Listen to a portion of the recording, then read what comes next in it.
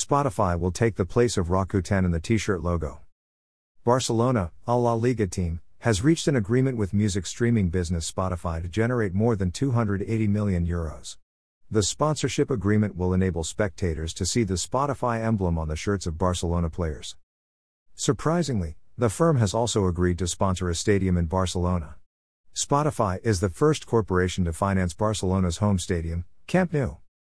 Let's go through the agreement in further depth and see how it benefits Barcelona. How Spotify deal will help Barcelona in future. Spotify has agreed to a 3-year contract with the Catalan club. Furthermore, Spotify will now be able to replace Rakuten on the shirts of Barcelona players. Notably, Spotify has secured an agreement with both the men's and women's teams and the stadium sponsor. Previously, Rakuten bought the sponsorship arrangements for the men's squad in 2017. The agreement will expire after the season.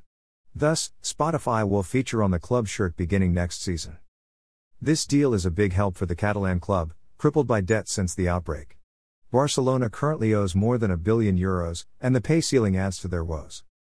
Barcelona was forced to dismiss its finest player, Lionel Messi, after 18 years due to a pay limit and debt.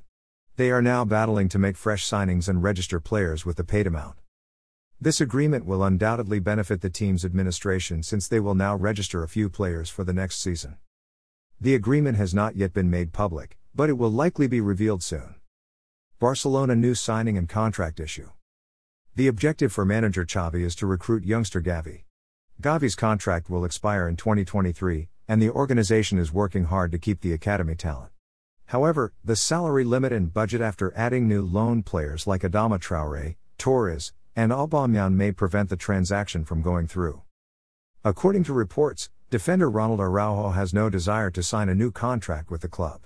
So, what are your views on the scenario, and will the Spotify partnership benefit Barcelona? Share your thoughts in the comments.